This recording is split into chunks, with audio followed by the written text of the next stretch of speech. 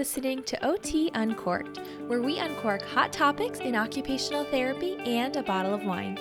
I'm your host, Miranda Rennie. In this episode, you'll hear my interview with Rochelle McLaughlin, the founder of Ways of the Rising Woman and a celebrated teacher, life coach, and inspirational speaker. Plus, this episode comes with some awesome bonus content to help us get started on the path toward more mindful living. So keep listening to the end to find out more. As you'll hear in this interview, Rochelle speaks with great wisdom, sensitivity, and authority about what it takes to live a well-nourished, empowered, embodied, purposeful, and deeply interconnected life in the modern world. Rochelle is an occupational therapist, a certified mindfulness-based stress reduction teacher, and has advanced studies in humanistic psychology.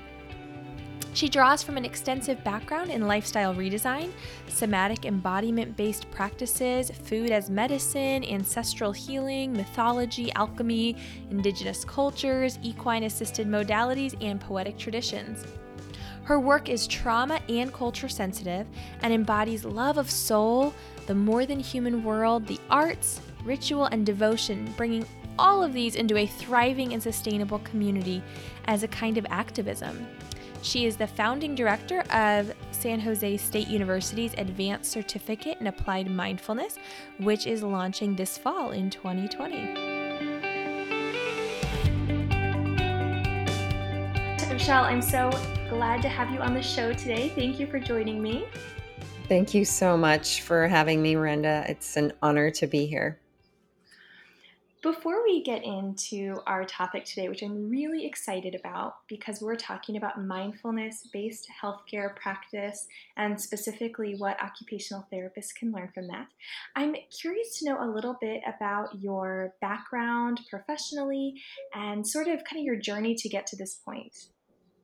Yeah, I would be happy to share. It's a bit as anyone's journey is, right? It's convoluted, and I'll just try to keep it succinct. But I would All say, good journeys are a little bit convoluted, so. right, that's right.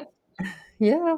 So I graduated from San Jose State University with my master's degree in occupational therapy in 2000, and it was extraordinary. I felt like I was a skilled I had all of this wonderful skill behind me and support and mentorship. And I started working at a large rehab hospital in the Silicon Valley, and which was extraordinary. And I was cross-trained to work with brain injury, general rehab, people with who had sustained strokes. I was also cross-trained to work on inpatient spinal cord injury unit, but also with people in outpatient settings with neurological disorders. I was cross-trained to work in the burn unit with both adults and pediatrics patients, and also, of course, just working in the complex dynamic that it is in healthcare with colleagues and just everything, right? And I recognize that, just coming face to face with such extraordinary human suffering, really, as human like catastrophe on like a profound level, that it really broke my heart open. And at the same time, I recognized that I was not really able to be in a healthy relationship to it. I was really being swept into it and away, and it consumed me, consumed my life, really. So at one point, I think it was like about 4 years in working there, I started to develop heart palpitations. And also, just to say that this isn't just my work, like, our own individual, my own human catastrophe, as we all live our own version of that, particularly in this time of such uncertainty and unprecedented challenge. So it wasn't just the work, but also my own personal life, and just coming up to recognizing that there was some skill set that I was longing for, and I knew was out there that I just, was not exposed to in my lifetime. And I came upon the work of Jon Kabat-Zinn and out of the University of Massachusetts Medical School Center for Mindfulness. At the same time, I had started a PhD program in humanistic psychology, and I just dove into the research of awareness and mindfulness. And anytime I noticed the integration of mindfulness, it was with MBSR, which is mindfulness based stress reduction. And I thought, this looks like an amazing program. And I started training at El Camino Hospital with Dr. Bob Stahl, and he is still there and teaching. His programs have definitely broadened, and he teaches all over the world now, as does John Kabat-Zinn and many of the staff from UMass Medical School. But it was absolutely life-changing.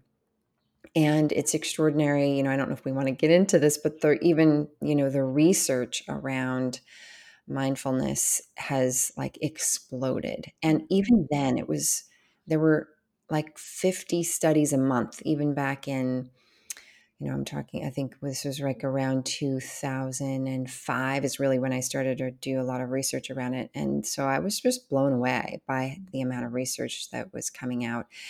And that has exponentially like skyrocketed over the past maybe 10 years. And so it's really extraordinary, very inspiring that when we engage in mindfulness that we're really shifting, it's like rewiring our brain, in really in deep levels. And so I felt that like in my body, in my life, and I experienced it with my clients and with my colleagues and in my personal life. So I just knew that I really wanted to actually start teaching that as well. And I did. Well, that's an incredible journey, and really, I think probably quite relatable, at least that first part where you were describing having that experience of seeing suffering from other people, also while managing things in your own life as a clinician and trying to maintain that healthy relationship, like you said, is something I think a lot of us can really relate to. I know a hot topic right now is burnout. And I'm wondering if you could maybe draw a little bit of a stronger connection for us between this idea of mindfulness based healthcare and stress reduction with this idea of burnout. Yes. And thank you for bringing that up, because it brings me back to the piece of my story that I love to share about, which is that about 4 years into after working with this, incredible people and all this, suffering, is that I had developed heart palpitations, that I had a heart monitor placed for 24 hours and noticed that my heart was palpitating like 24/7, like even when I was sleeping. So I knew like something was going on. I went to a cardiologist and he was like, "You're fine. Your heart looks great," and kind of shooed me out the door. And I thought, okay, this is not fine. Something is, is not right. Not okay. However, as I started to engage in the mindfulness, it really mitigated the heart palpitations. They actually started to melt away and to go away, which was really incredible. So it was almost like this immediate biofeedback, meaning that the moment I started either like catastrophizing myself, like ruminating about either past events that were stressful, or I could have done that better, or maybe could have said it differently, or I can't believe they said that, or we go into either past thinking or future, Yeah. like I don't know what's going to happen, or and we don't. I mean, right now we really don't. And so we could project a million different things, an infinite number of things on what might happen in the future. And I noticed that the moment I did that, my heart palpitations would either increase or resurface. So it was this extraordinary, like my body was just saying, alert, like and here's a tool that I started to integrate. And so it was a tremendous skill for me to witness, my own suffering, to recognize what I could do, that there were actual really practical skills that I could integrate right now that could mitigate burnout, could mitigate overwhelm, that could mitigate anxiety, and help me build greater degrees of stability and clarity and discernment. And it's profound. It still is to this day. And I feel like, especially when you're working with people who are experiencing really challenging events in their life, and like we said, in addition to our own events, I think we need to be extra mindful of our own care, caring for ourselves. And so this sounds like it was incredibly healing for you and continues to be. So I think we all want to know your secret and how to practice this ourselves. And I think before we go too much further, I'd love if you could help define mindfulness, because it is a hot topic word, but as you mentioned, it's also highly researched. And so I want to make sure we separate some of sort of the sort of common conversation around mindfulness that maybe isn't super accurate, and I maybe shift more towards what the evidence says and what your experiences with mindfulness have been. So, yeah, could you Mhm. kind of just define that term for us? Absolutely. Yeah. So just to clarify, my lineage in mindfulness training is through UMass Medical School Center for Mindfulness, developed by John Kabat-Zinn through mindfulness-based stress reduction. And the definition that we use to help point in the direction of what we are working with, which is profound, right? But it's the it's the intentional gathering of awareness into the present moment in a non-judgmental way. And so it sounds super simple, and at the same time it can be extremely complex. And I can give you a great sort of OT type example that can help really land what we're talking about here. I love it. And okay, great. So just, both of us sitting here or any of your listeners, just imagine for a moment the last time you took a shower, whether that was this morning or yesterday or a couple days ago, and just take a moment to notice if you were actually present for the shower or while you were in the shower. And also recognizing that the shower can be one of the most extraordinary sensory experiences that we can actually have in our lifetime. So we have the sensation of the warm water on our skin.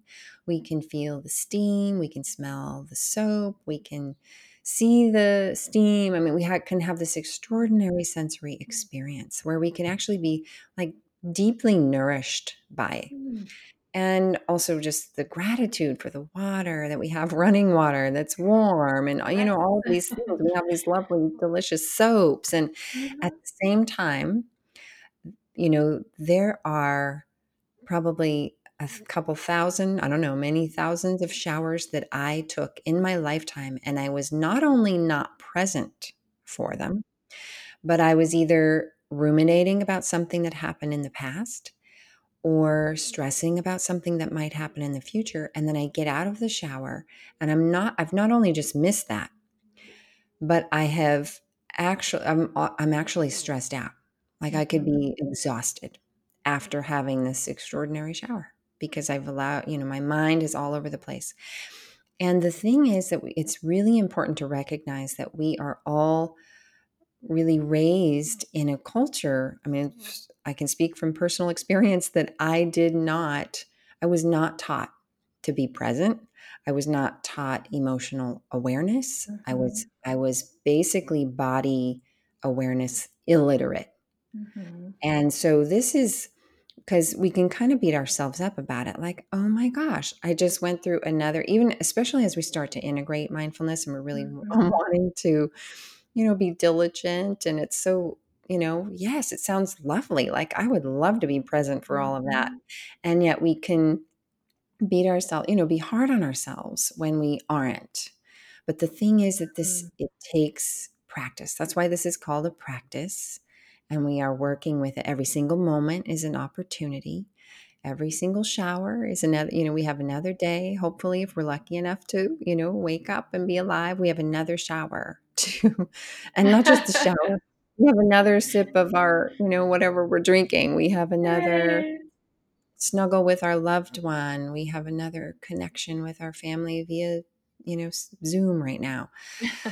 So there's Yeah. always an opportunity to arrive. So a part of this practice is also integrating specific attitudes of kindness and Mm. self-compassion and self-care, so that as we are recognize, like, oh my gosh, I just missed another shower and here I am exhausted because I was just ruminating all over the place. So that's okay too. This is a part of the curriculum. The fact that now we know that's mindfulness. Like suddenly we're aware and we can recognize it. And now, okay, this is a brand new moment. I can actually show up for this one. So it never matters that we weren't there in the shower. It Mm. only matters that we can arrive right here in this brand new moment over and over again. This one too. I feel like there's so much about what you just said, though, that now trying to be in the moment, but I want to go back and unpack it. But so I'm going to be a little bit hypocritical here and go into the past and think about what Yeah. you said. Yeah. Let's go. But I feel like this something you were kind of mentioning is that we can really be hard on ourselves. Hmm. But I think that's true with so much that the more you know, the more you realize that you actually don't know. I think there's a Hmm. much more eloquent way to say that. But Beautiful. the more we learn, the more we realize that there's an infinite amount more that we could learn. And so I think that it sounds kind of similar to what you're describing, where we realize we should be more mindful, and then this evening when I take a shower, if I forget to be mindful, I could be really hard on myself. Yeah. But I do love that shower example, because if we ever as OTs get discouraged that people downplay ADLs, you just made a shower like the most beautiful activity of the day. So thank you. Yes. Yes. Yes. That's what the marriage of I OT and love it. mindfulness is particularly potent. I love it. Yes. And I just was briefly looking in preparation for talking with you just about what's out there as far as, research about mindfulness and healthcare. And like you said, it's astounding. It's exciting. And Mhm. there's so much out there, from qualitative studies that are really valuable all the way up through randomized controlled trials with large populations of healthcare providers. So I'm encouraged to see that this is a practice that's being taken up by people widely, and especially in the research community, which tends to be a little bit sometimes slower to pick up on Yeah. some of these practices. Hmm. One thing I was reading, though, is that to be mindful, and please correct me if this is maybe the wrong definition, but it requires an awareness of your emotions and sort of that metacognitive awareness without the word it was said without evaluating the truth, importance, or value of what's coming to mind. Does that definition resonate with how you practice mindfulness? Yes, absolutely. Because it is a spacious awareness that we're Mm, cultivating so that we don't need to evaluate or conceptualize or operationalize anything. And that is mm, in complete contrast yes. to how we're raised. That's what's so tricky about it, because Mm-hmm. we are raised to be very cognitive and intellectual and conceptual, and all of that's Mm-hmm. great because we need to pay our bills and we need to get things done, and that's, yes, so we need that. However, it's almost like the pendulum has swung, Mm-hmm. and so to the degree where we're almost like disembodied, I feel like as Mm-hmm. that I really had very little to no connection with my body, and that took time to really reconnect this intellectual brain with this feeling embodied person, to Mm-hmm. honor my human experience, and that includes the full range of human emotion. So that could be, particularly in these times, we may feel fear, anxiety, overwhelm. We may feel, rage and anger over what's, happening to the planet and to marginalized peoples. Mm-hmm. We may also, as we arrive in this moment, like we were speaking about the shower, we can experience wonder and awe and gratitude and joy. And all of this is right here in this beautiful present moment. It's all here: the grief, the joy, the sorrow, the rage, the wonder. It's here, all of it. And so Mm-hmm. mindfulness is really putting out the welcome mat for whatever is here. It's like a radical act of self Mm. acceptance and self-care and self-compassion. Wow. When we're talking about this, and you mentioned that we're sort of raised in such a way, and I love the way you worded it, that we're sort of, it's sad, but the way you worded it was good, that we're sort of now maybe disembodied a little bit, but we're raised in this way. And then I'm thinking particularly about the listeners who are OTs, OTAs, OT students, and on top of just the way in our specific maybe cultural experiences we have been raised to sort of reach this disembodied point. In addition to that, in OT school, some of the aspects of our education that really make us skilled practitioners is that process of constantly evaluating the situation, it, seeing what's important, identifying what's valuable about this particular intervention and what interventions do we need to stop. But we're constantly evaluating, and our OT process is very iterative. And I can see where that might be hard to balance with this idea of mindfulness. So I'm curious what this looks like in your practice, and how you can maintain this sense of presence and awareness and this radical acceptance of yourself and what's happening, while also constantly evaluating what needs to be happening for effective therapy.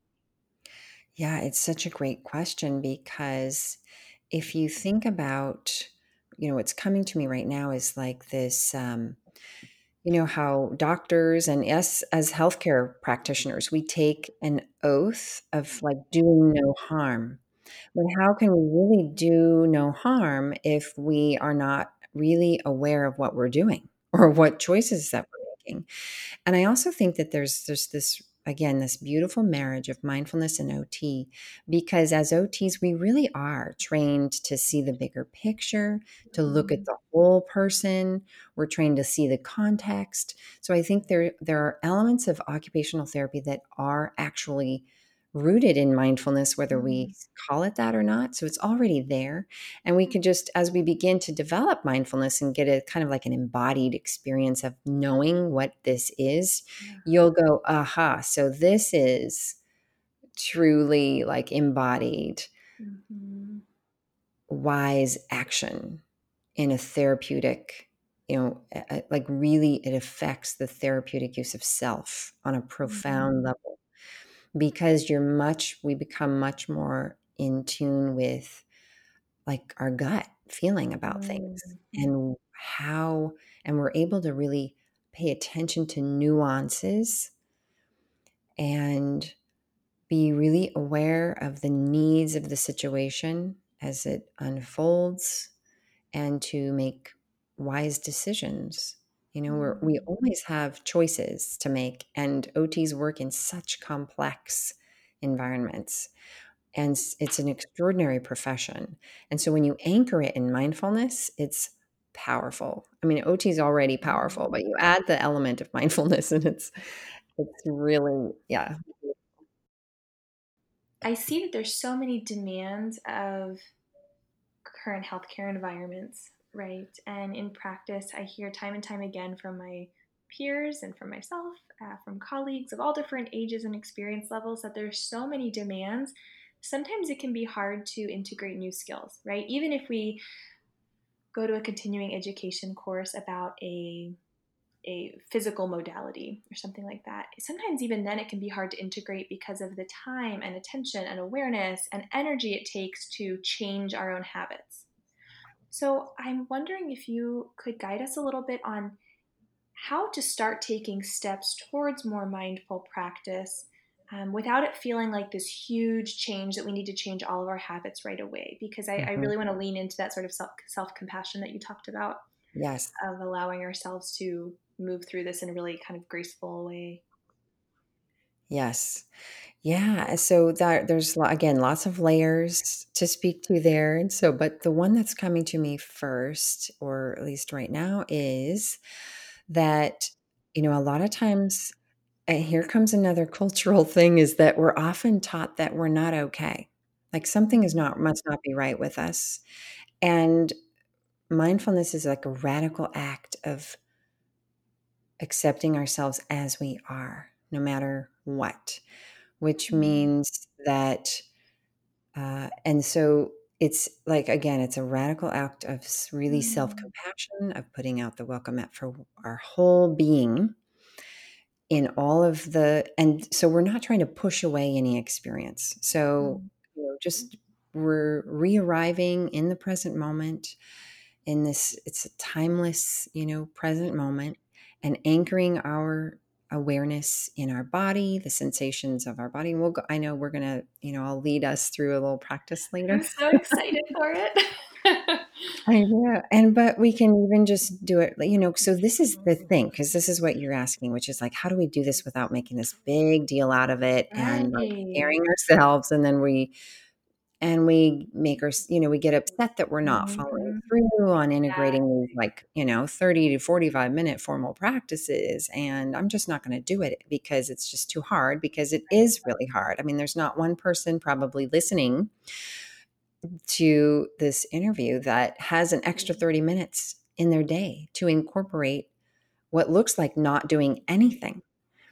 So, kudos to you if you can engage in a 30-minute practice every day, from your favorite meditation teacher, or, there's all these incredible apps, like kudos, because you're going to build neuroplasticity. OTs know about Oh, neuroplasticity. yeah. And every single moment you're going to engage in those formal Mhm. practices, you're building it. So Mhm. go for that if that feels right to you. And then for me, I just had to dip my toe in. Like, it was a Mhm. slow integration. And it took time for me to get to the point where I knew, okay, formal practice for me is like a radical act of sanity, to be honest with you. Yeah, no. But it took me time to get there. Well, if people weren't sold yet, Right. if they can get some sanity from mindfulness, I think they're sold now. I think we all need a little extra dose of that in our lives. I do. So, just even right now, we can just feel our feet on the floor. We can maybe just kind of get a real general sense if there's any unnecessary tension in our jaw, the muscles around our eyes, our shoulders, our belly, and see if we can just take a moment to just allow that to release Mm. and relax. And we can actually use intense life moments, life events. So someone says something that's, hurtful or whatever, and you experience it as unpleasant and you feel yourself tighten. Then you can you can use your body as like a resource of like, oh, there I am really like reacting to this. Mhm. And first of all, just acknowledging, okay, that was painful and hurtful. Mhm. And for me, sometimes just putting my hand on my heart, extending gestures of loving kindness toward myself in a way that, so many of us, did not have a loving mother in our lives. And so this is a radical act of like extending self-care and self-love to ourselves, Mm. particularly in challenging situations and events. And it actually uh, stimulates the parasympathetic nervous response that gives us, our nervous system, a sense of safety. Mm. Mhm. And this is deeply healing. And so we can use our connection to our body when our body says, alert, that didn't feel okay, or whatever it is. Or, oh, you're like on the freight train of like ruminating thoughts. And now I have heart palpitations. Like, my body is a great tuning fork for what's going Mm. on. And so as I honor it, as I become more attuned to it and really honor it, then I can then extend those gestures of kindness and self-care, engage in all kinds of self-nourishing behaviors, such as, Mhm. showing up for my showers so they can actually be nourishing rather than stressing me out. Mhm. So this is like, it's a daily moment to moment opportunity for us to just drop, just to re-arrive in this brand new moment. And that's it. Like, if that's all we did, that's transformative in and of itself. That's Not right. no needing to sit on a, fancy meditation cushion for an hour or whatever it is. We don't even need to do that. If that's more alive for you, is Mm. just this kindness and self-care every single moment that we can extend that to ourselves. Well, and those moments that you're describing come up regularly in our lives. You know, Yes. those moments where somebody says something that just kind of triggers us a little bit, or something in our Right. body doesn't feel right. Um, Yes. or like you said, now a shower I think is going to be a cue for all of us. We're going to remember. But these moments happen all the time. So I love what you're saying, that this doesn't mean adding something extra into your schedule. It it means being aware of what's already happening, it sounds like, and how That's you're right. feeling in those moments that you're already having in your daily life. We're not trying to add something to the schedule. We're not trying to cram something more into your agenda book. Exactly. If that doesn't feel like the window, the doorway into mindfulness for you, Mhm. then if, formal practice doesn't feel like that, then this is the cool thing about occupational therapy is that we know the significance of meaningful occupation. So when we're talking about the quality of interoccupational relationships, what Mm. is my relationship to washing the dishes? What is my relationship to getting dressed? Being human, we are mortal beings, which means that this is not going to be last forever. And the fact that I have, my little arms can do the work to get myself dressed, like I could actually show up for that and appreciate that. And Mm. it changes our relationship to everything when we show up for all of it, our occupations, Mm. so that it's not just about the doing, because we don't, Right. and yet we've all been trained and we wake up every day in a culture that trains us that it's about human doing. And Mm. productivity standards are intense, they're off the charts. So, this is a practice of compassion too, of recognizing, like, okay, being self-critical or just, not paying attention, not really being present for our, getting dressed or brushing my teeth, or, we swim in a soup of productivity. Like, just get it done and move on and kill time, Right. right? Instead of like, okay, this is a radical shift in my Mm. relationship to the present moment. Like, I'm going to really arrive here. And Mm. then then gratitude and appreciation and awe and wonder all spill forth from this place of presence and recognizing what we have, even in the midst of maybe potentially our lives being turned upside down, particularly Mm. now in COVID. Right. Since you brought up COVID, I because I'm involved in sort of this OT online community throughout this whole process. And so we are recording kind of in the middle of this. We don't know what's happening quite yet. We don't, by the time this goes live, um, who knows what'll be happening. It's a day by day process of Mhm. changing. But I've been noticing just on Twitter and Instagram and Facebook, even among the OT community and others as well, this acknowledgement of I'm so anxious, I don't know what to do, or I'm not okay. And I see this kind of tension because on one hand I think people are seeking out that gratitude and appreciation and really just trying to be thankful for what they have as a means of boosting their um, sort of like mental health. But then on the other hand, there's people who are saying, I can't pretend to be grateful right now. I'm just anxious and I don't know what to do. But I see that you're kind of drawing this connection there that, and please correct me if I'm wrong, it's just what I'm Yeah. understanding, Mhm. is that it's coming from this place of acknowledging all of those emotions and feelings and physiological states happening all at once, but then moving towards gratitude. And so I guess I'm wondering, for those of people who are currently in a state where they realize they've got a whole lot of emotions and issues going on right now, how do they move past that awareness of it into the gratitude that you're describing? Mhm. Yeah, no, this is such an essential part of this work.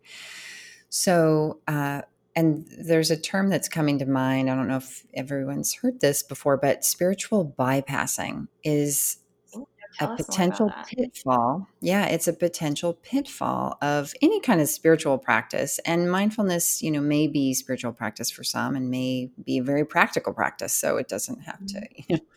um, but what we could use mindfulness as a way to numb out or numb over and check out. And that's, we're not wanting to do that. So, for example, for me, when the heart palpitations were really like in my face, and I was really integrating mindfulness in those times of like profound stress, at least in the lineage that I'm trained in. And I believe most mindfulness training is this way, which is we are acknowledging, it's like a radical act of acknowledging our human experience just as it is. So it's, self-acceptance, being whole, like WHOLE, being whole, recognizing our own wholeness completely as we are and complete as we are. It's the only place to begin, because as we arrive here and we come up with and recognizing our own anxiety, because I bet every single person right now on the planet, onto some level, maybe experiencing anxiety, fear, related to what's, this is a global pandemic, right? And so it's really about arriving fully and putting out the welcome mat for what is here in a really sustained way. And from that place, it's almost as though we're like extending that loving mother that that our feelings just need to be seen and heard and acknowledged and honored first before anything is going to shift. Otherwise, it's like putting a Band-Aid over a giant wound that is just it could just continue to fester, which I feel like I really felt that myself. When I first noticed the heart palpitations, I was like afraid of it. And then the more I noticed it, it sort of exacerbated. I felt like I was getting worse because it was scaring me. So there's a couple things that we're developing, which is, using the tool of body awareness to keep ourselves grounded. So we're connecting to a source of stability and groundedness as we are attuning to, it's like the waves on the top of an ocean. So when we're feeling anxiety and overwhelm, there's maybe big waves. And so we're paying attention to that. And at the same time with this practice, we're also going deeper, and we can sense that there is a stillness, a spacious presence that can hold all of it.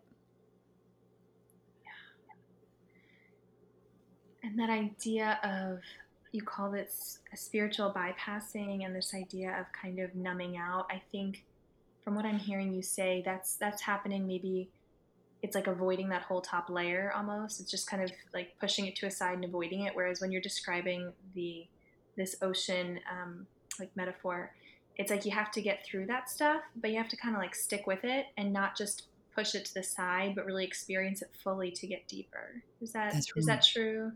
That's right. To sense that there is a stability in every single one of us that we can have access to. And right now, things are, again, it's so intense. It's so intense, right?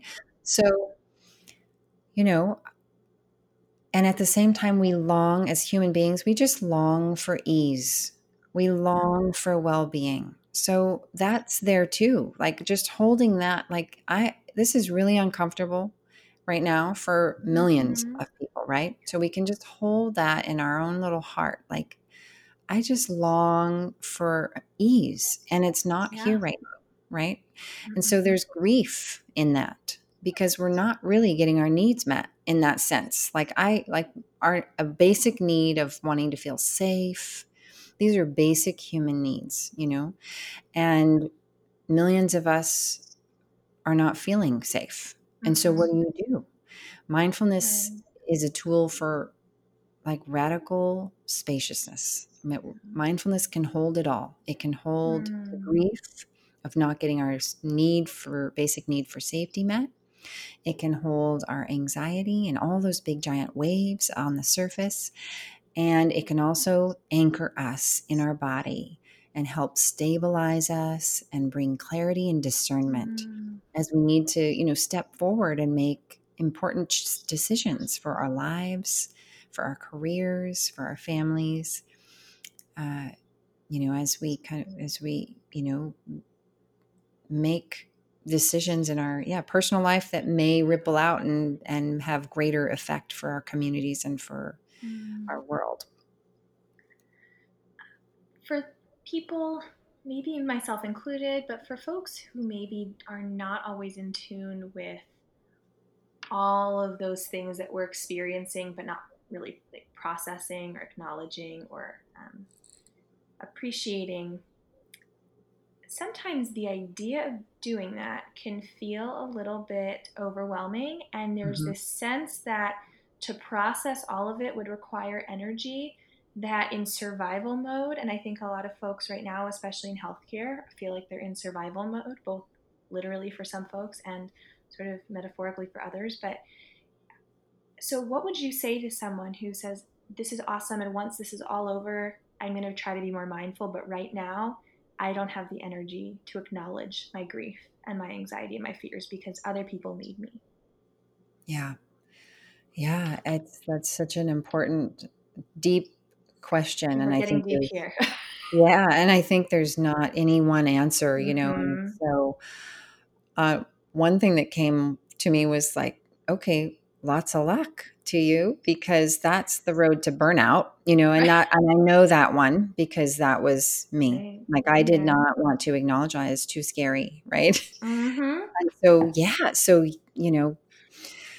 we all just need to make decisions for ourselves and move Sure. forward. And at the same time, mindfulness is also about learning self-regulation skills, meaning that when I do tune into what's here, and if it's too much on any given, level, like, I could mindfully check out. I could grab my little kombucha here. I know you have your glass of wine. I mean, Yes. but there are many different, very healthy, nourishing, Mm-hmm. self-nourishing behaviors that don't have to Sure. do with alcohol, of Right. I course, was or going to say, maybe kombucha. wine isn't the best one. I'm not the best example. I know, right? But there are many, like taking that very present and aware shower, snuggling Mm-hmm. up with lots of pillows at night under your favorite blankets, smelling the rose in your garden, being really present when you're brushing your daughter's hair and gazing into her little eyes. Um, so, yes, this is such an important question because everybody, we have to choose this for ourselves, right? We have to choose it for ourselves. And to be honest with you, I think on some level, every single one of us has experienced trauma from the past, whether that be familial or cultural or political or, whatever. We've all experienced trauma with a little t or trauma with a capital T. And so anytime we're, engaged in these kinds of practices that actually bring our awareness to the present moment, because our body holds that trauma, this is deep work. And if it feels scary, then it can help to have like mindfulness-based integral psychotherapy, if people can have access to that. But, millions of people don't have access to that. It's very expensive in our culture. And Sure. so we really just need to do the best we can, each of us, knowing too that, there's some amazing retreat centers that are donation based, and meaning that, lots of retreats are free of charge, and which is a wonderful resource for people that might need that kind of stability and community, like this. You might call it a sangha, is another word for that. And doing this work in community is particularly palpable. And I think that's one of the reasons why, like, for example, the mindfulness-based stress reduction approach is particularly demonstrating, like, profound effects very early on in the program. It's an 8-week program. And by the fourth week, they were showing like, changes in the structural changes in the brain of people where the frontal Wow. lobe is actually expanded and the amygdala is, shrinks in size. And Mm. I'm very simplifying that No, study that's perfect. That's what we need. through Harvard. I know, but it's Britta Hotzel through Harvard is that particular Okay. study. But I know it was a long-winded answer, so you can No, it's redirect us. perfect. It's perfect. And I think as far as like long-term sort of goals with being more mindful, I think those Mhm. retreats and just joining community around this is huge. I know Mhm. as OTs we value community and we see that just the powerful effects of having bringing people together. And so I know that's really going to resonate. But then something you said before in that answer was this idea of just being attentive to the sensory experience around us. And like Mhm. you said, just like even just making like eye contact with that person who's so close to you and like engaging in that experience or smelling flowers. And I know they always say, stop and smell the roses, but when you were describing some of those sort of sensory experiences and really tuning into those, I also think that doing that would be a really good next step even for processing some of these larger emotions. I would imagine, because I know, when you like light candles and you have on the right music and you just feel this like sense of calm. I also find that it brings up emotions a lot of the time too. Or Mhm. going out in nature and just breathing in. For me, I breathe in all the pollen and I start sneezing. But sometimes I can also just feel this sense of like like reminder of other things in my life, or it brings up good emotion.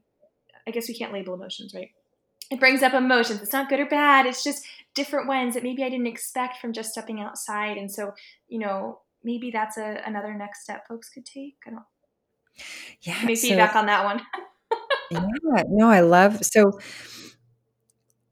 like labeling things actually can be beneficial. Okay. However, mindfulness allows us to recognize when we're labeling it as negative or, we call it unpleasant, pleasant, or neutral. So Oh, we're okay. I like that. we're recognizing, right, like, ooh, Mm-hmm. you know, feeling angry, it just tends to not feel pleasant to me. Right. But mindfulness allows me to recognize I'm experiencing this as unpleasant. Mm. And I tend to want to, push away that experience because it's scary Yeah. from my own past, experiences with anger, and we all may have different experiences with different emotions based on our personal, familial interactions, in our past. And so, but, mindfulness is not necessarily going down this whole, it's really of just, okay, this, whatever it is right here, there's sadness here. I'm just becoming aware of it. And then Mm-hmm. I can also notice, oh, I'm experiencing this as unpleasant. Mm. And then I've noticed, how I might use chocolate sometimes to want to kind of numb out from it. And that's Mm-hmm. okay too. The cool thing is I can do that mindfully. Or if, things are just really intense Yeah. and, there's times where I might feel like I'm feeling kind of dissociated and I'm Mm-hmm. just aware of it. Like, this is fascinating. Like, I'm having a hard time, maybe expressing my needs in a moment because it's particularly stressful. I'm not feeling safe. I can hold all of that in awareness, and it's like it's like a laboratory, where but we're doing it with that gentleness and kindness. Because if we're judgmental or self-critical, then we want to shut it down and we don't want to participate in it. We Yeah. want nothing to do with mindfulness if we're going to show up and be hard on ourselves. So that's why Mm-hmm. these particular attitudes are super essential to this work. Mm. That really helps me as far as the labeling goes, especially with, I've always heard, don't label it. And if I've always had a really hard time specifically with like meditation practices. It's something that I have probably not put enough time into learning. But whenever I have tried it, I've just had this sense of, wait, I'm doing it wrong. No, I just acknowledged I said it was bad. I tried to send it away. Okay, but hold on, I'm not supposed to do that. And sort of this like constant. It's exhausting, truthfully, to be constantly processing all of that. So I love what you're saying, that that you can say, this is unpleasant for me, and I'm going to cope with it this way. And Mm-hmm. that's just what I'm doing right now. Mm-hmm. And we're not evaluating if that's the absolute best way we could be handling things. Yeah. We're just accepting this is what I'm doing, and that sort of awareness of it sounds pretty therapeutic in and of itself. Yes. Mm. Exactly. So we're just, no matter what, we're not trying to like be somebody else or to do something Mm. because I should be doing that. It's just, wow, this is fascinating, how I'm Yeah. really not feeling safe here and I feel kind of disembodied and now I'm going for the chocolate, or whatever it is. And sometimes it could be, okay, I'm going to choose maybe not, I'll just have a little bit of chocolate and then I'm going to go have a nap or listen Mm. to music or I'm going to go out and, be under my favorite tree or just gaze outside and see the breeze blow through the leaves. Mhm. There's like a million different things that we can do to activate that parasympathetic Mm. nervous system response. So it become, which can help for OTs, because we are intellectual people. We know these things. And so it can help to understand mindfulness practice from that context of like, I'm feeling really dysregulated right now. And there's many different things I can do. So we have choices Mm. and it doesn't mean I have to sit and do, a 30-minute sitting meditation or body Right. scan. There's a million different things I can do to kind of bring myself back home into my body.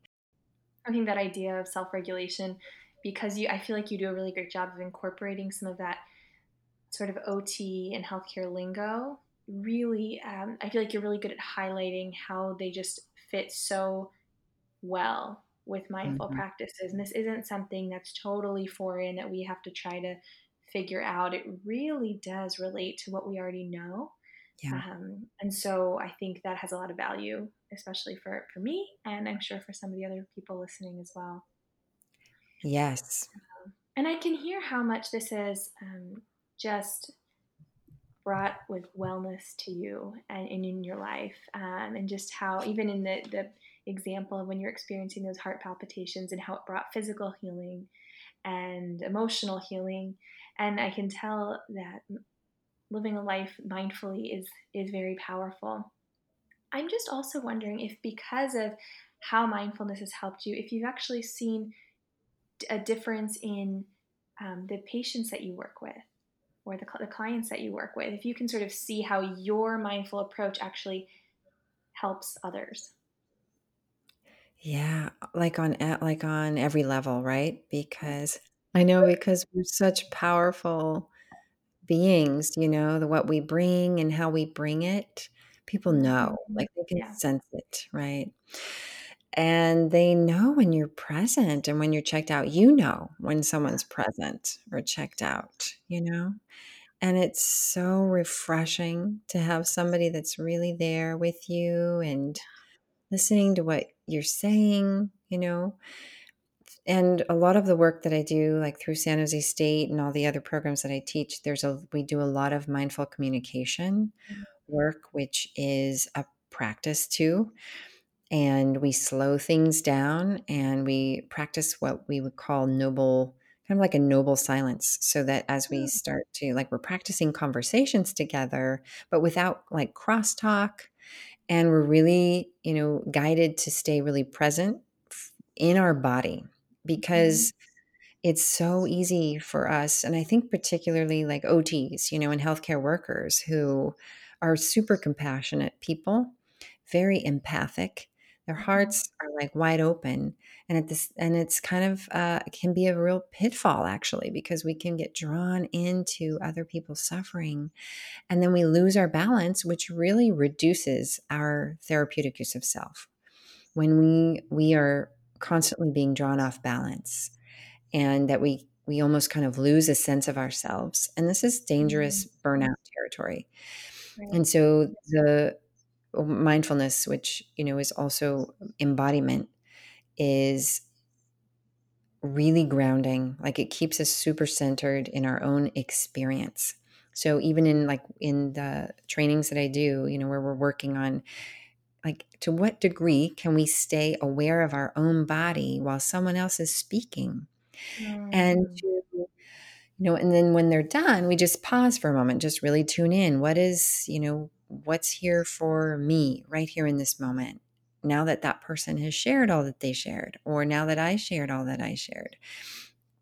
And, so we're just, yeah, really staying and building that awareness of our own experience so that we don't, or when we notice we are being drawn into someone else's experience, we can, draw it back in. We can kind of reel Mm. that back in gently as also a practice of compassion.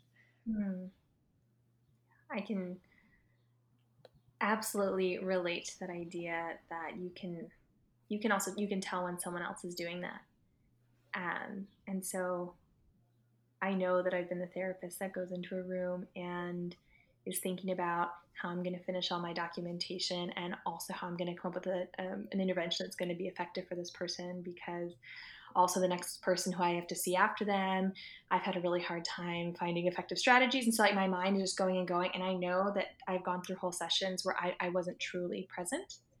Yeah. And I think what you're speaking to is this, yeah, is this idea that other people can tell, but that you're right. Like if we're not being fully present, then that therapeutic use of self, which I think is one of our most valuable tools, Mhm. is no longer as useful, right? Because we're not Yeah. fully there, so we can't use it fully.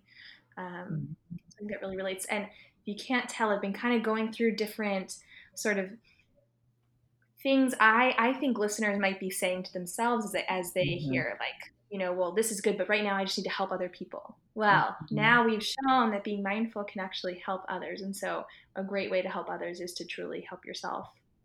Yeah. Yeah. And, just to kind of broaden it a little bit, like, it's really about the human connection, Mm. Like, how can I connect with this human being who, is in my midst right now? Again, it kind of really leans back into the gratitude and the wonder and the awe piece of it, because this is so fleeting, and we're so fragile. I don't know if I'm going to be awake tomorrow, but I am right here. I'm here right now, and I can feel what it feels like to be alive in my body. I can see you, and it's extraordinary. So how can I, to whatever degree I'm able to, really, see that person as, a human being that's just doing the best they can to get through. And yes, you have to, you have notes to write, you have goals to meet. And of course, we can rely on all of that amazing structure that's in a part of the system and a part of our daily work. And at the same time, like, the potent medicine that we can bring is in our presence, is actually Mm.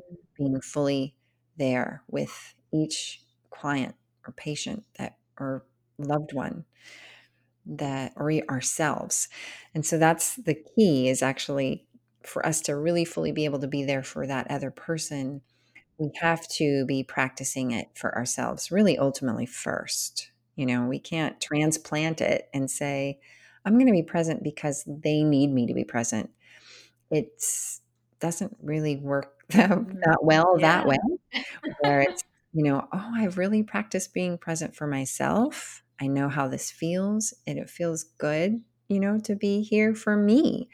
And so now, from this place of being grounded in my own experience, then I can bring that to others. It's really good. Well, you've talked about a little bit, kind of hinted that you teach courses about mindfulness and mindfulness based healthcare. And one in particular that I'm excited to hear more about is the mindfulness based healthcare and human services. It's a certificate program, is that right? Hmm. Advanced certificate. Okay. Yeah, And that's at San Jose State University. that's right. Yeah. Clarify for me, is this an online program or is it hybrid? Mhm. It's all online. Hmm. So people from all over the world could join in. That's right. Right. Tell Yeah. us more about what people could expect from that. So if this conversation is really resonating with them and they want to learn more and they want to really start engaging themselves in these mindful practices, is this a good next step for them? And what would they expect from the program if they were to enroll?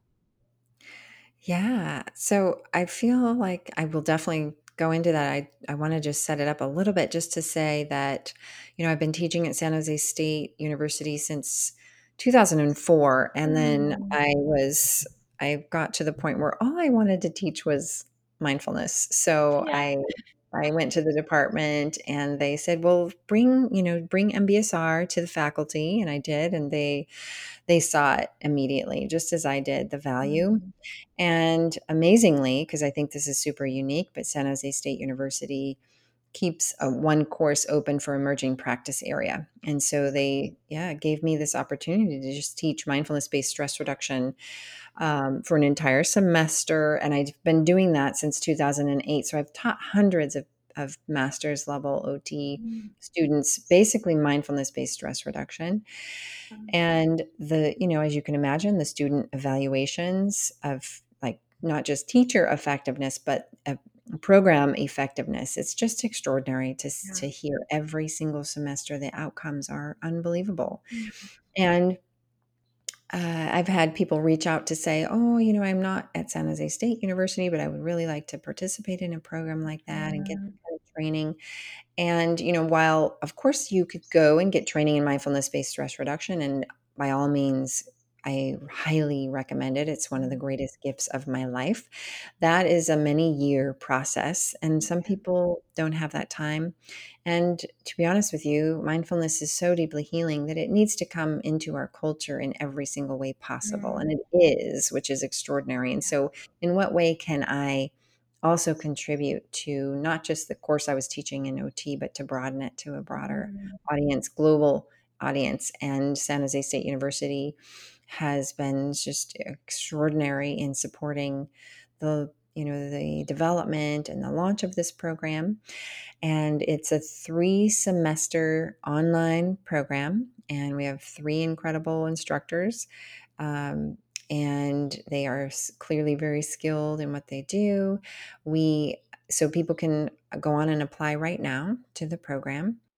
what kind of is the structure of the courses? Is it an experience that's all synchronous? Is it asynchronous? And is it very practice activity based? Mhm. Is it more theoretical? Can you kind of give us a sense of what the outline of the curriculum might look like?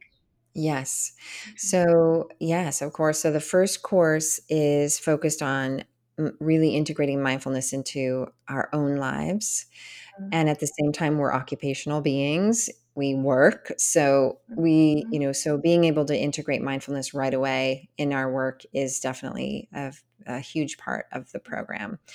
And because we will be in a community of others, and there will be mentorships and practice partnerships that will have lots of opportunity to brainstorm and talk about, maybe difficulties and how we're working with that on integrating mindfulness more explicitly in our lives, and which includes our work.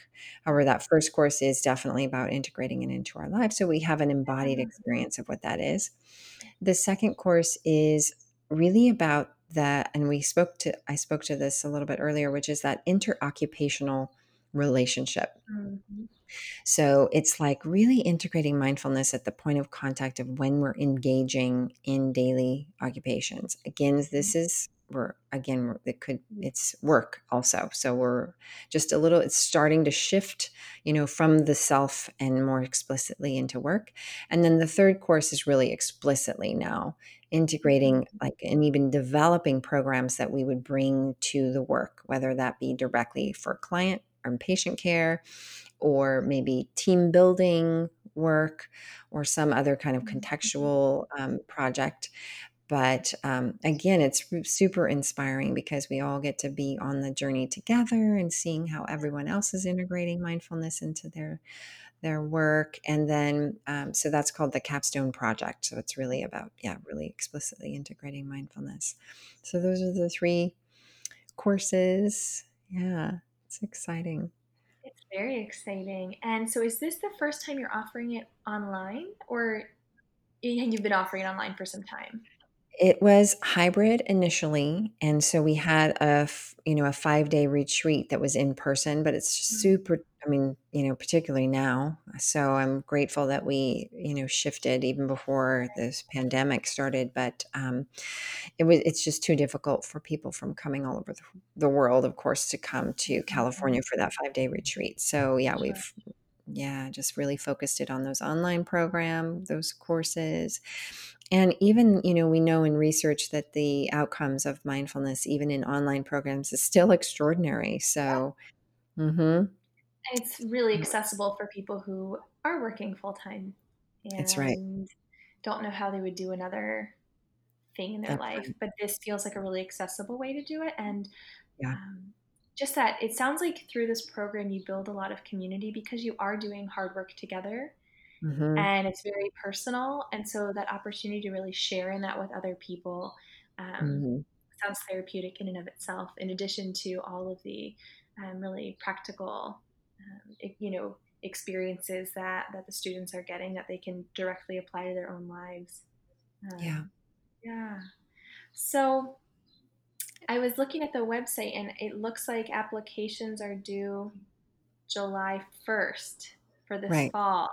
That's right. So if people want to make a move now Yeah. to take that next step, July 1st, 2020, if you're listening to this in the future, look for next year's, but Yes. July 1st, 2020 is the deadline. Yeah. And That's right. and I know there's multiple instructors, which is really great because I think you get lots of different perspectives and experiences, and that can just make it an even fuller experience. And they were Mhm. actually going to be joining us today, but at the last minute, we had a little change of plan. Mhm. Can you just give us a little bit of background about the other instructors so we know kind of all the different Mhm. perspectives coming to this? Absolutely. Yeah. Melissa Sutor is extraordinary.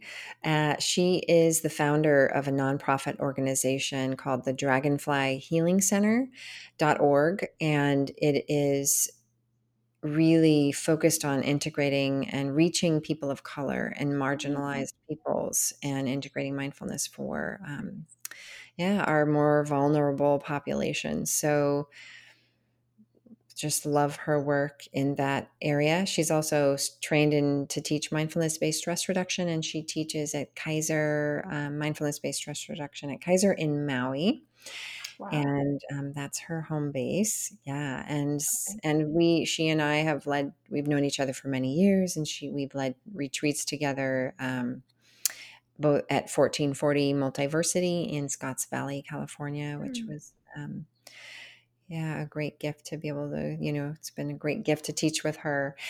And then Dr. Megan Chang is all about mindfulness research, and she's brilliant, and she is really extraordinary too with, like, the whole, like, developing programs and protocol around, like, structuring how we would bring Mm, mindfulness more explicitly into work. So she's going to be co-teaching the third course oh, with great. me. And yeah, she's brilliant. And she's doing some incredible research at San Jose State University, where the university have even created like a sensory, a space where, it's like a soundproof room, and they're doing research of like pre and post tests for OT students after having, Mm, engaged in mindfulness meditation, and the biofeedback. So she's doing some really incredible research that's been funded through National Institutes of Health through a grant, and she's just brilliant. So I'm just so delighted that she's on our teaching team as well. that's an incredible team.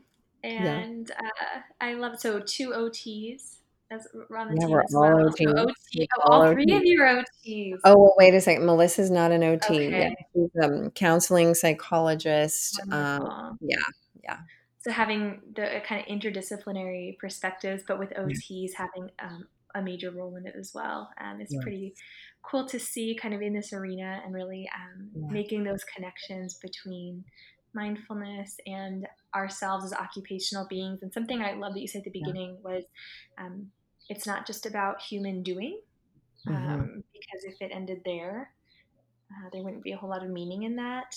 Um, Mhm. Mhm. and I love Wilcox's model of like doing, being, becoming, belonging, and that progression. And it keeps coming back to me as we've been talking. Um, just seeing that progression and how mindfulness plays such a huge role in achieving that level of like belonging. Mhm. Because it's hard to Mhm. belong when we're disembodied Yeah. and we're not even kind of whole ourselves. It's hard to bring a fragmented self to fully belong. Yes. Mm. That's right. And I see that, in some level we kind of swim upstream as we begin to integrate mindfulness, because again, this cultural dynamic which really perpetuates disembodiment, Yeah. and just not being present, and it perpetuates anxiety and all of these things. And so we do kind of swim upstream. However, that's the Mhm. curriculum. So whatever is here is, awareness is spacious enough to hold all of it, no matter Mhm. what. And there's that belonging piece. Like, no matter what, I am worthy of this moment. I'm worthy of showing up for myself here. Mhm. And that's beautiful. I love how you brought that in with the, Yeah. yeah, that meaningful progression. Mhm.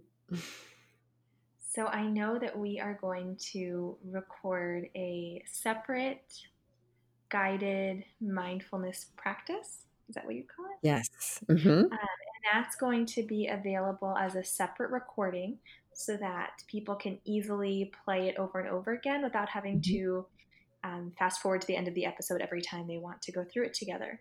Hmm. So before we get to that, I'm so excited to have that as a resource for myself, and I know that that's just going to be so valuable for the people listening.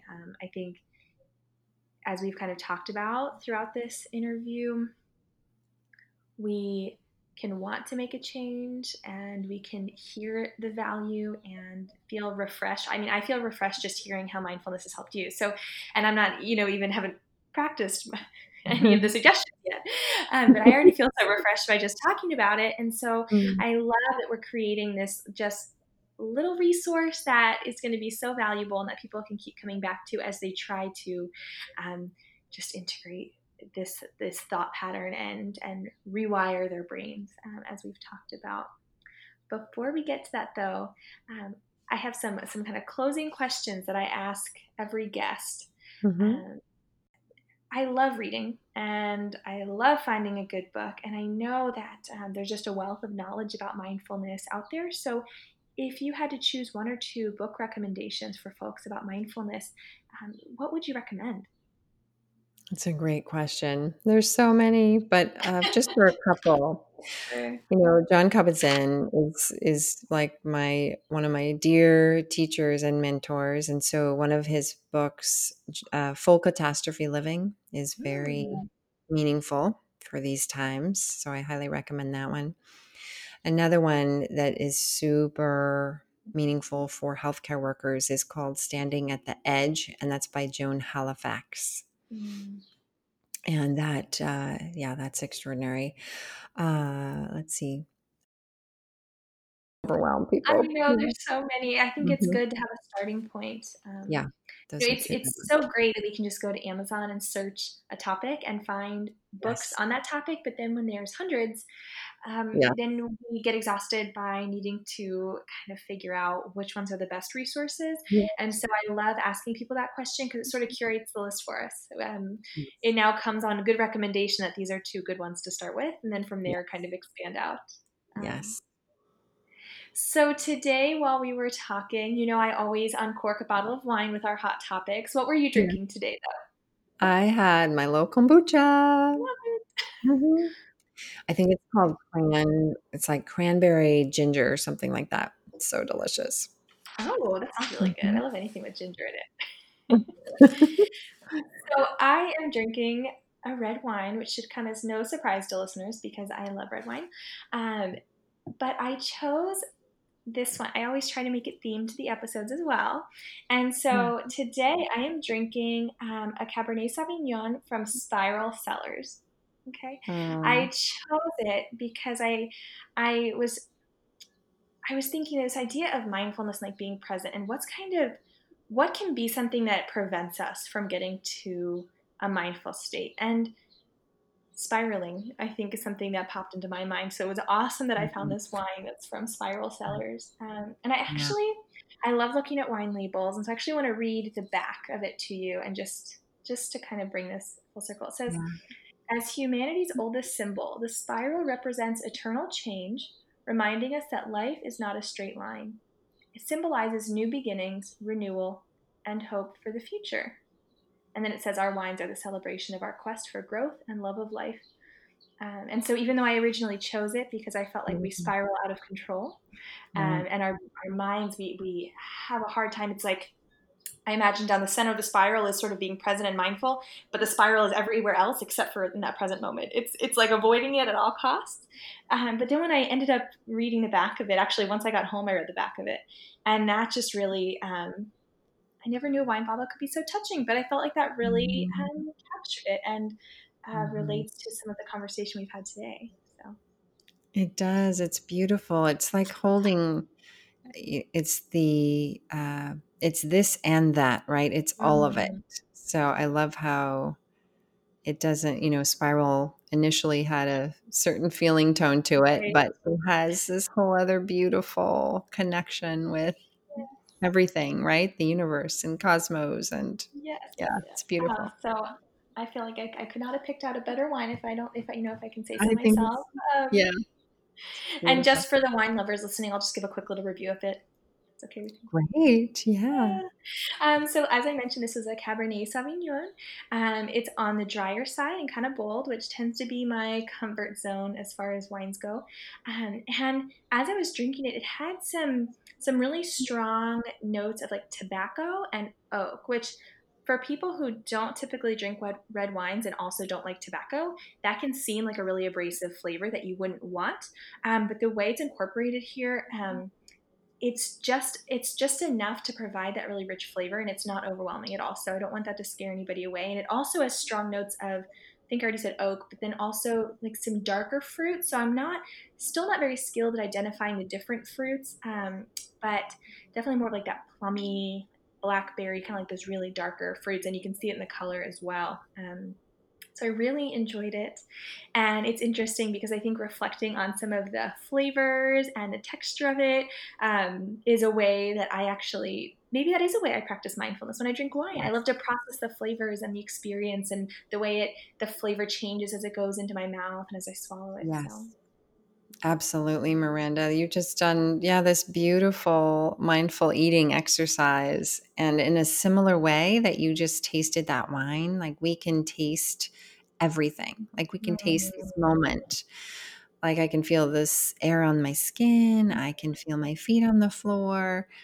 I can hear the sounds, that I'm in, where I'm at. So, what are yeah. you bathing in? It's like this Yeah. question of, and we can taste everything. Our whole life is right here to taste. It's Mm, beautiful that how is you describe beautiful. that. Mhm. Well, and I know you already pointed us to the website, but last thing before we move on to that mindfulness exercise, how could listeners reach out to you with questions, either about the program or just about your mindful practices? You're such a wealth of knowledge. How can they reach out to you for more of that? Thank you. Yeah, thank you so much. Yeah, so San Jose State's program would be, you can find that at sjsu.edu/mindfulness. And you can find all the links there, and including contact page, and that goes to me. So I'm happy to, connect with you and answer any questions you may have. And then I'd love to let you know, excuse me, that I'll be teaching starting tomorrow. I've got 3 free of charge mindfulness programs that I'm developing and launching through the National Center for Equine Facilitated Therapy. And so that website is nceft.org. And you'll see the mindfulness programs link there. But definitely reach out if you're interested in that. And then you can also find me at RochelleMcLaughlin.com, and I'm working with empowering women and using the tools of mindfulness and embodiment to empower women and bring them to their voice as agents for meaningful change in the world. I love that. And I think that could be a whole nother episode. That's so Okay. cool. That's so cool. Be happy to come back on. Oh, wonderful. Well, thank you so much for all of your wisdom today, and just even your way with words of just describing these experiences show just how much richer life can be when we live it more mindfully. So thank you for sharing that with us and allowing us to just have that experience and hopefully move on from here with some of these practical tips in mind. Thank you. You're welcome. It's been an honor to be here. And thank you, Miranda, for having me. I can't fully express how much I enjoyed my time talking with Rochelle. Even just being in her presence virtually was so calming, and her words of wisdom just continue to resonate with me even weeks after recording this interview. She mentions a lot of great resources, so check them out in the show notes and let me know through Instagram, Facebook, or otuncorked.com which were your favorite resources. After the interview, Rochelle guided me through a mindfulness exercise that we recorded so that you all could enjoy the benefits as well. You can find the recorded session wherever you found this episode, and I really hope you'll enjoy it and play it whenever you need that mindful reset in your day. Now more than ever, I think we all need to live more mindfully, and especially recently as we are all reminded and really just feeling the weight of the ongoing oppression of our brothers and sisters and neighbors of color. Just living mindfully, I think, can really help us connect with each other and evoke real change. And Rochelle talks about the power of her work as a form of activism, and I think we can learn a lot from this perspective too. So I encourage you to check out her website, which is linked in the show notes, and consider enrolling in her online course this fall at San Jose State University. I really hope you enjoyed this episode of OT Uncorked. Please consider reviewing OT Uncorked on your favorite podcast player and follow us on Instagram, Facebook, and Twitter with the handle @OT Uncorked or on our website, otuncorked.com. Cheers!